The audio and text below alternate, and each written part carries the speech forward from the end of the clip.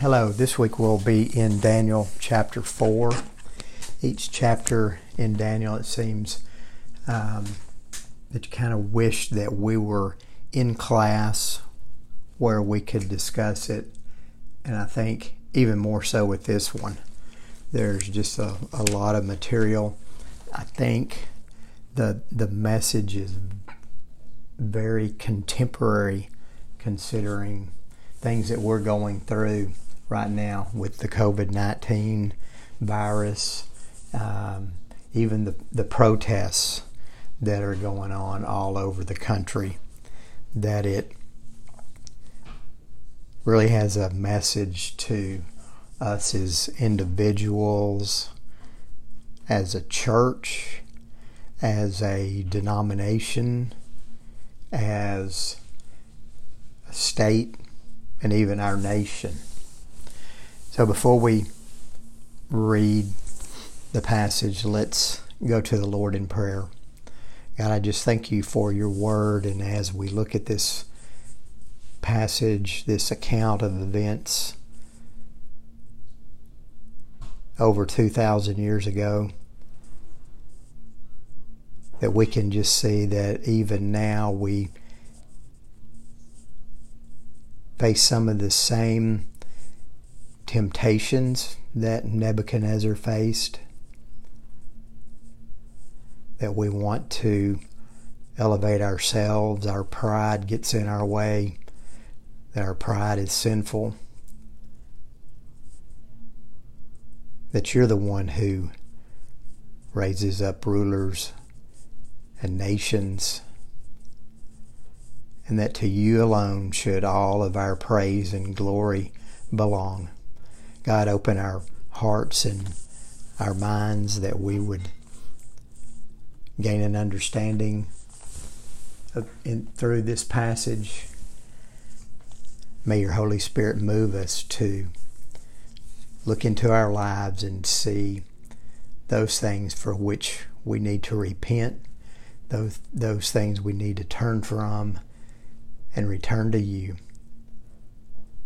not for any boasting that we may do, but that you would receive the glory in everything that we do. In Jesus' name I pray. Amen. Verse 1. King Nebuchadnezzar, to all peoples, nations, and languages that dwell in all the earth, peace be multiplied to you. It seemed good to me to show the signs and wonders that the Most High God has done for me. How great are His signs, how mighty are His wonders. His kingdom is an everlasting kingdom, and His dominion endures from generation to generation. You can double check the reading of that first verse, different translations. See what yours says. I didn't misread it, I promise you. King Nebuchadnezzar to all peoples, nations, and languages. Kind of a surprise, but this account, chapter 4, is actually written by Nebuchadnezzar. Daniel's fully aware of the events that happened, and maybe he penned it for Nebuchadnezzar, or took some of Nebuchadnezzar's writings and included them in his book, written to the Jewish exiles in Babylon. Actually, when Daniel's writing to in the empire of the Medes and Persians. But Nebuchadnezzar, a Gentile, a pagan, is writing these things. He begins at the end. And I know you're familiar with that mode or method. Many TV shows will begin with showing you some things happening, some action that the characters are involved in, and then it'll flash, and at the bottom of the screen it'll say 1 week earlier or 1 year earlier, something to that effect. In this case, Nebuchadnezzar, we're going to learn later, is recalling events that happened probably 8 years prior to the conclusion of chapter 4. So Nebuchadnezzar's writing, speaking to all of the peoples, nations, and languages. Very similar to what he had decreed back in chapter 3 when he decreed that everyone come and worship this image that he has set up. He's sending out an invitation much like that one to all the peoples and nations and languages, to everyone. He wants everyone to know what he is about to speak of or write of. And then he almost sounds like the Apostle Paul, where he says, "Peace be multiplied to you." The New American Standard translates it much like we would expect Paul to say, "May your peace abound." And he said it seemed good to him. It was my pleasure to show you the signs and wonders, the miracles that the Most High God has done. But don't forget those last two words, for me. Nebuchadnezzar wants everyone to know what God has done for him, specifically for him. One writer says that this is either the only chapter in the Bible written by a new believer,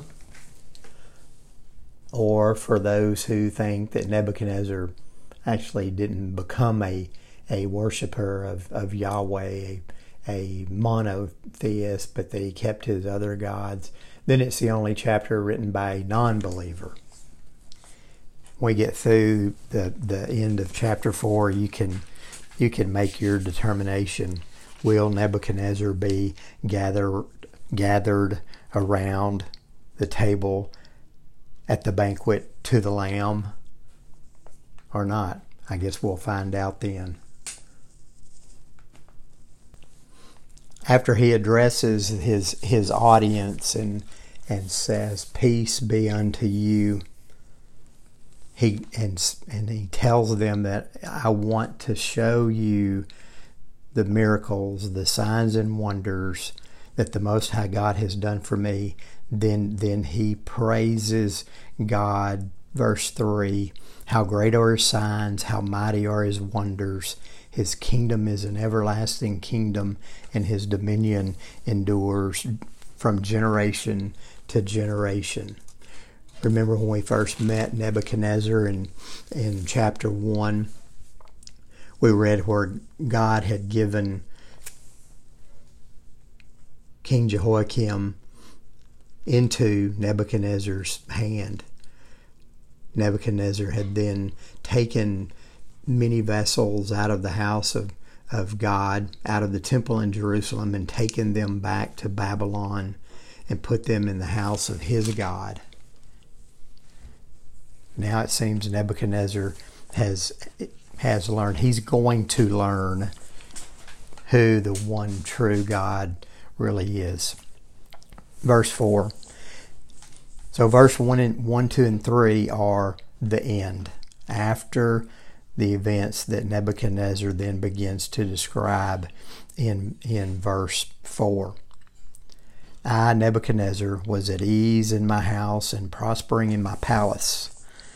I saw a dream that made me afraid. As I lay in bed, the fancies and visions of my head alarmed me. So I made a decree that all the wise men of Babylon should be brought before me, that they might make known to me the interpretation of the dream. Then the magicians, the enchanters, the Chaldeans, and the astrologers came in, and I told them the dream, but they could not make known to me its dream. It's kind of a familiar situation. Chapter 2, we had learned of a previous dream that Nebuchadnezzar had maybe a recurring dream where he saw this great figure with a head of gold, and then arms and chest of silver, going down to bronze, and then iron and clay. Years later, Nebuchadnezzar has another dream. We're not sure of the exact timing of this. Nebuchadnezzar became king in 605 BC, and he died around 562 BC. So he was king for about 43 years. The events of this chapter seem to be about 8 years. So historians say that there was a time frame between about 682 and 575 after Nebuchadnezzar had conquered Egypt in 588 and then destroyed Jerusalem in 586, that he had a 7 or 8 year span where he had basically no military activity that the historians can find in any of the writings that have been discovered. So probably later in his reign as king, he has this dream, and he starts off by saying what his current state was. He was at ease. So you think he's not fighting any battles, not worried about anything, and he's prospering. He's at ease. He's flourishing. He's content. Flourishing, the word there gives a connotation of like a green plant, a little bit of foreshadowing of what's going to happen. He's like a plant that's fully green, much like our trees and grass right now in the late part of spring, even though it's fixing to be 100 degrees. Where everything is lush and green, and that's where Nebuchadnezzar is, both as an individual, but also the nation of Babylonia, that things are prospering. Everything is going well. Kind of makes you wonder, if things are going well, should I start worrying? No, don't read that into it. So everything's going well for Nebuchadnezzar, and then he has this dream that makes him afraid. He's terrified. The New American Standard says that it kept alarming me. So he had this dream, maybe woke up startled in the middle of the night, and he's terrified.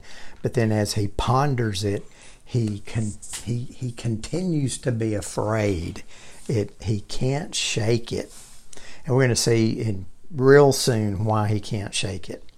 But he can't get this out of his head. So what does he do? Well, from the last time, he's going to call in the wise men, the magicians, the enchanters, the Chaldeans, astrologers, all of his wise men. Save one. He's going to leave him to the last. But he brings in all these guys who have supposedly been to the school, taken the course, know how to interpret dreams, and so he can get to the bottom of it. Perhaps not to get too far ahead, but perhaps he knows kind of what the meaning is, because we're going to see that it's partially given to him there later in verse 17. Maybe he's a little embarrassed to ask Daniel to come in right away, because he has a feeling he knows where this is going. But he brings in those same magicians, enchanters, Chaldeans, astrologers, seers, and the like, and he tells them the dream. This time he tells them. Remember chapter 2, he didn't tell them. Maybe he knows he's got a whole card. He's got Daniel in his back pocket. In case these guys can't do it, I'm not going to waste my time by asking them to tell me the dream, because I know they can't tell me the dream anyhow. So he tells them the dream, And lo and behold, big surprise, they can't tell him the dream. Verse 8, at last Daniel came in before me, he whose name was Belteshazzar, after the name of my God, in whom is the spirit of the gods. And I told him the dream, saying, O Belteshazzar, chief of the magicians, because I know that the spirit of the holy gods is in you, and that no mystery is too difficult for you, tell me the visions of my dream that I saw and their interpretation. So finally, after these others can't interpret the dream, Nebuchadnezzar calls for Daniel to come in. Notice there in chapter 8, Nebuchadnezzar is telling this story. First he calls him Daniel. God is my judge.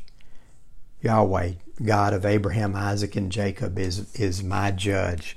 Nebuchadnezzar calls him that first, but then he kind of reminds people. He's writing this, telling this to all the peoples, nations, languages, that they might know the signs and wonders of the Most High God.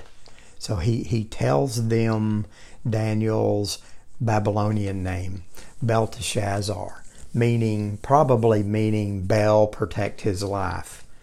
So Daniel was given a Babylonian name in honor of Nebuchadnezzar's gods back in chapter 1 when the chief of the eunuchs took the 4 Israelites as well as others and put them in the training of the king. He was given the name Belteshazzar. So Nebuchadnezzar is kind of clarifying who this is to both the Jewish readers who know Daniel, probably still call him Daniel, but also those in the kingdom, the Babylonian kingdom. This is Belteshazzar, who's been elevated to high in my kingdom. And I know that the spirits, he's writing, in the past tense, in his current state, the spirit of the holy gods. He's at the time still very much a polytheistic, has many, many gods, Marduk and Baal, and just any god he could think of. And he calls him the chief of the magicians. He doesn't call him prophet. He calls him the chief of the magicians because he knows there's no mystery that's too difficult. So he asks him to give me the interpretations. And then verse 10, he begins to relate to Daniel this dream, the events of the dream. Verse 10, the visions of my head as I lay in bed were these. I saw and behold a tree in the midst of the earth, and its height was great. The tree grew and became strong, and its top reached to heaven, and it was visible to the end of the whole earth. Its leaves were beautiful, and its fruit abundant, and in it was food for all. The beasts of the field found shade under it. The birds of the heavens lived in its branches, and all flesh was fed from it. I saw in the visions of my head as I lay in bed, and behold, a watcher, a holy one, came down from heaven.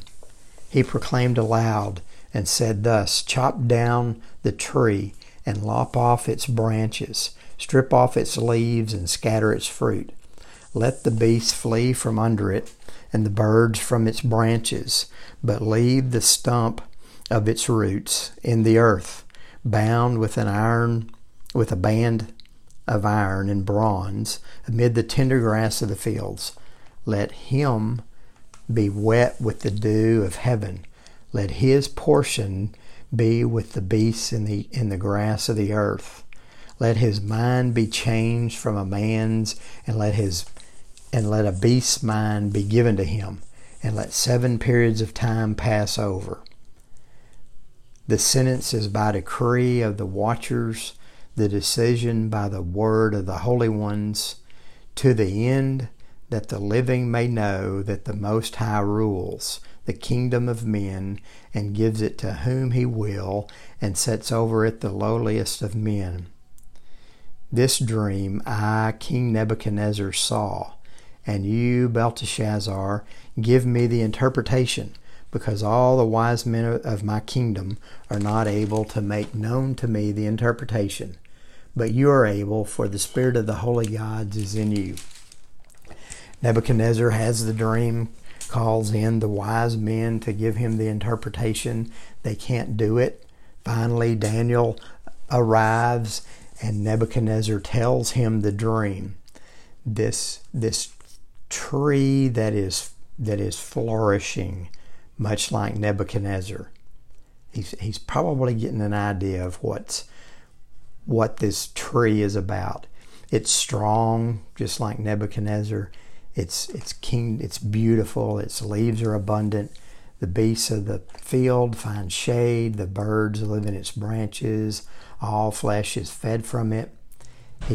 As he's looking at this tree, this watcher, a holy one, a messenger, comes into the scene in his dream and says, chop down the tree, lop off its branches, strip off its leaves, scatter its fruit, let the birds flee, the beasts flee, but leave its stump. And then right there in the middle of verse 15, notice how the pronoun changes. Let him be wet with the dew of heaven. Let his be portion. Changes from it, describing the tree, to him. A him. Who is he talking about? A him. Let his mind be changed from a man. The tree doesn't have a mind of a man. Let a beast's mind be given to him. Let 7 periods of time pass over him. And then in verse 17 we find the meaning or the purpose. He said, this sentence is by the decree of the watchers, the decision by the word of the holy ones to the end. Some translations say, in order that the living may know that the Most High rules the kingdom of men and gives it to whom he will and sets over it the lowliest of men. This was the dream that Nebuchadnezzar had. None of the wise men could interpret it. But Nebuchadnezzar knows that Daniel, Belteshazzar, is able to interpret it. You think that he's probably nervous when the angel, the watcher, tells him this decision is in order that the living, that everyone might know that the Most High, meaning the God of Abraham, Isaac, and Jacob, rules over all kingdoms of men and gives to whom he wills and sets up even the lowliest of men. Nebuchadnezzar should have been learning this lesson, this theology, for quite some time now. If he's been king 30 years and he has witnessed undoubtedly Daniel active in his work, probably even knows the account of Daniel, Hananiah, Mishael, Azariah when they first came to Babylon and were put in the school, and their resolve not to blemish themselves or defile themselves by eating the king's food, and then God giving them the learning and skill, and were there way above all of the other youths that were in the school, even to the degree of the veteran Chaldeans and magicians. Certainly he knows of Daniel after the dream he had in chapter 2 and the interpretation that Daniel gave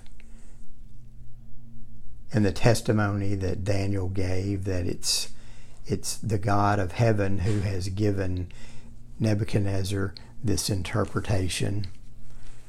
Certainly Nebuchadnezzar learned something when he decided to take it upon himself, that rather than just have an image of with a golden head, that he would just prolong his kingdom by making a 90-foot tall statue of himself, set it up on the plain, and bring all the peoples and nations and languages together to worship it. When those three same Jewish young men, Hananiah, Mishael, Azariah, Shadrach, Meshach, and Abednego, wouldn't bow down to it, were thrown in the furnace, Nebuchadnezzar himself sat there and watched not three men walk around in the fire that had killed his strongest soldiers, but four, and that he had even proclaimed that blessed be the God of Shadrach, Meshach, and Abednego, who had sent his angel to deliver his servants. But apparently Nebuchadnezzar is a slow learner. God gives him another dream, and then he tells him at the end of the dream by his messenger, the watcher, the angel, that the sentence is decreed, the decision by the word of the Holy One, in order that the living might know that the Most High rules among men. He sets up whom he will. He even sets up the lowest of men. Verse 18, no, we read that one. Verse 19. After Nebuchadnezzar tells Daniel the dream, then Daniel, whose name was Belteshazzar, was dismayed for a while, and his thoughts alarmed him. The king answered and said, Belteshazzar, let not the dream of the interpretation alarm you. Belteshazzar answered and said, my lord, may the dream be for those who hate you, its interpretation for your enemies. The tree you saw, which grew and became strong, so that its top reached to heaven and is visible to the end of the whole earth, whose leaves were beautiful and its fruit abundant, and in which was food for all, under which beasts of the field found shade, and in whose branches the birds of the heavens lived. It is you, O king, who have grown and become strong. Your greatness has grown and reaches to heaven, and your dominion to the ends of the earth. And because the king saw a watcher, a holy one, coming down from heaven and saying, chop down the tree and destroy it, but leave the stump of its roots in the earth, bound with a band of iron and bronze, in the tender grass of the field, and let him be wet with the dew of heaven, and let his portion be with among the beasts of the field, till 7 periods of time pass over him. This is the interpretation, O king. It is a decree from the Most High, which is come upon my lord the king, that you shall be driven from among men, and your dwelling shall be with the beasts of the field. You shall be made to eat grass like an ox. You shall be wet with the dew of heaven, and 7 periods of time shall pass over till you know that the Most High rules the kingdom of men and gives it to whom he will. And as it was commanded to leave the stump of the roots of the tree, your kingdom shall be confirmed for you from the time that you know that heaven rules. Therefore, O king, let my counsel be acceptable to you. Break off your sins by practicing righteousness, and your iniquities by showing mercy to the oppressed, that there may perhaps be a lengthening of your prosperity. After Nebuchadnezzar told Daniel his dream, we get the account from 2 seemed like Nebuchadnezzar, of Daniel's response. Nebuchadnezzar tells Daniel the dream. He knows Daniel can interpret the dream, and yet ESV says Daniel was dismayed for a while. His thoughts alarmed him. Daniel is stunned. He's shocked. It's as if Daniel's interpretation, Daniel's hearing the dream, terrifies him as much as it terrified Nebuchadnezzar when he had the dream. The NIV says that his thoughts just terrified him. The New American Standard says that the thoughts alarmed him. He couldn't speak for a while. He was totally quiet. And Nebuchadnezzar has to prompt him to tell him the interpretation. It's as if he's saying, it's okay, Daniel, just tell me. I want to know, just tell me. And so Daniel begins by saying, I wish this dream, or my Lord, may the dream be for those who hate you and the interpretation for your enemies. But Daniel knows that that's not the case. Dr. Walford says that Daniel, being a man of prayer, had undoubtedly prayed for Nebuchadnezzar for many years and eagerly awaited some evidence of God working in his heart. And that while the experience of chapter 4 was not what Daniel anticipated, the outcome was exactly what he hoped for, what he had been praying for. Daniel being placed by God in a high position under Nebuchadnezzar as an exile, as a captive, still had a compassion and concern for Nebuchadnezzar. And after the pause, he said, I wish this was for those who hate you, for your enemies. And then he goes on and he basically recounts the dream, kind of summarizes it. The tree you saw was strong and tall. It filled the earth, and it was beneficial for everyone, for all beasts and fields. And then he says, the tree is you. You've gone great. You, O king, have grown great and strong and mighty. Your dominion reaches the ends of the earth. But since you saw this watcher, this Holy One, come down saying, chop down the tree, but leave the stump of its roots with a band of iron and bronze protecting it, and that let him be wet with dew. The kingdom's going to be temporarily removed from you, and you're going to be driven outside of the city. You're going to live like a wild beast in the fields. You're going to eat grass like an ox. Your hair's going to grow. Your fingernails are going to grow like the claws of an eagle, until 7 periods of time pass by, till you know the Most High rules the kingdom of men and gives it to whom he will. And as it was commanded to leave the stump, your kingdom shall be confirmed for you from the time that you know that heaven rules.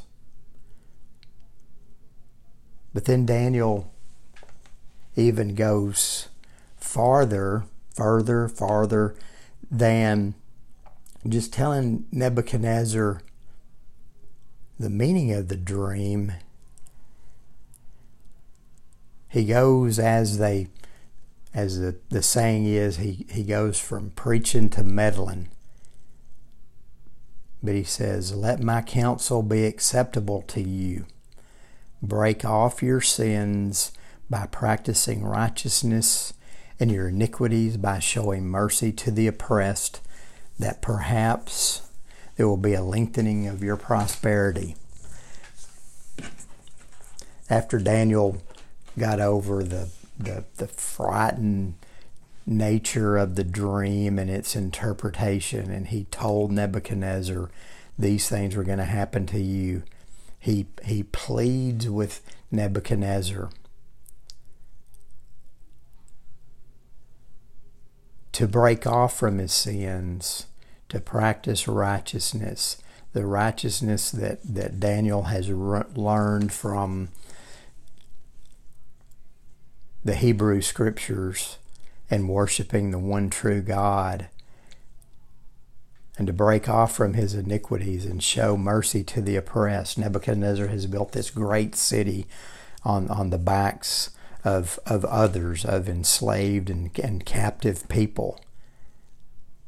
But Daniel also knows that God is merciful. If Nebuchadnezzar repents, he says, perhaps there might be a lengthening of your days, of your prosperity.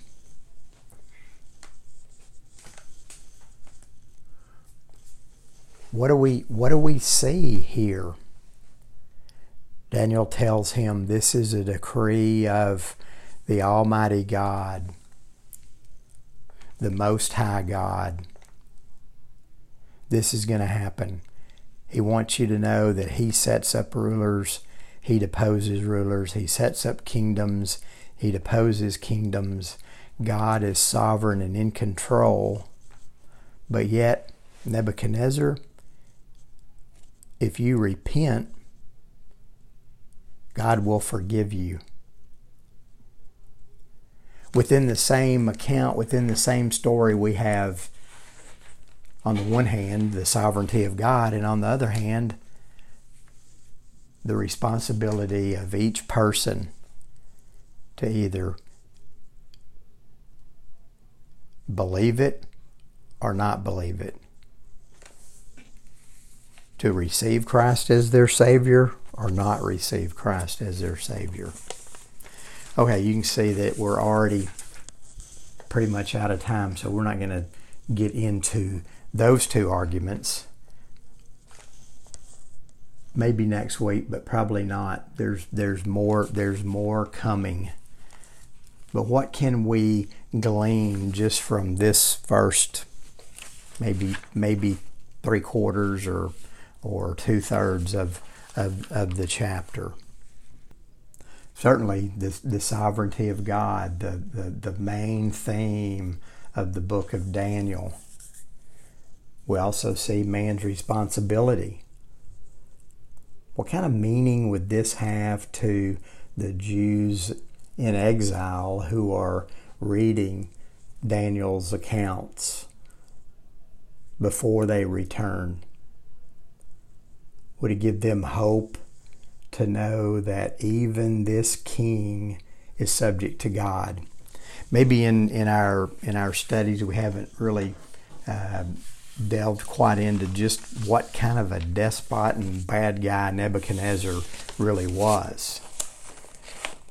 Those Jewish captives would have known firsthand, and yet God loved even him. It's reminiscent of a first century Jew who was the number one enemy of the church, Saul of Tarsus. We'll finish the chapter next week, Lord willing, but as we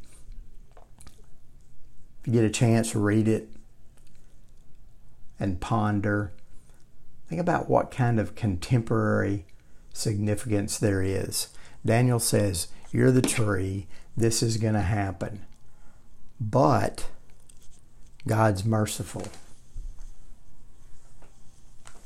Any of this applicable to current events? such as the COVID-19 pandemic? What about the protests? God sets up rulers and nations, and God deposes rulers and nations.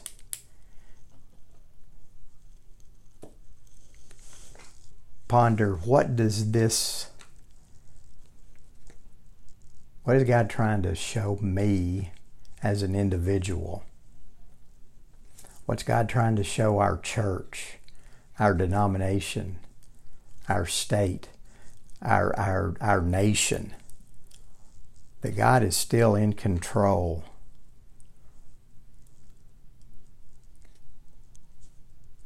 Have we left Him?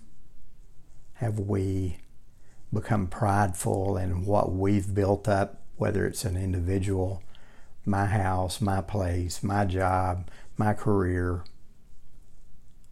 We look around, and not to give away too much of the next part, but look around and say, "Oh, great Babylon, look what I've built." Let's pray. Father, we thank you for your mercy and your grace. And God, that you give us many chances to repent and to turn back to you.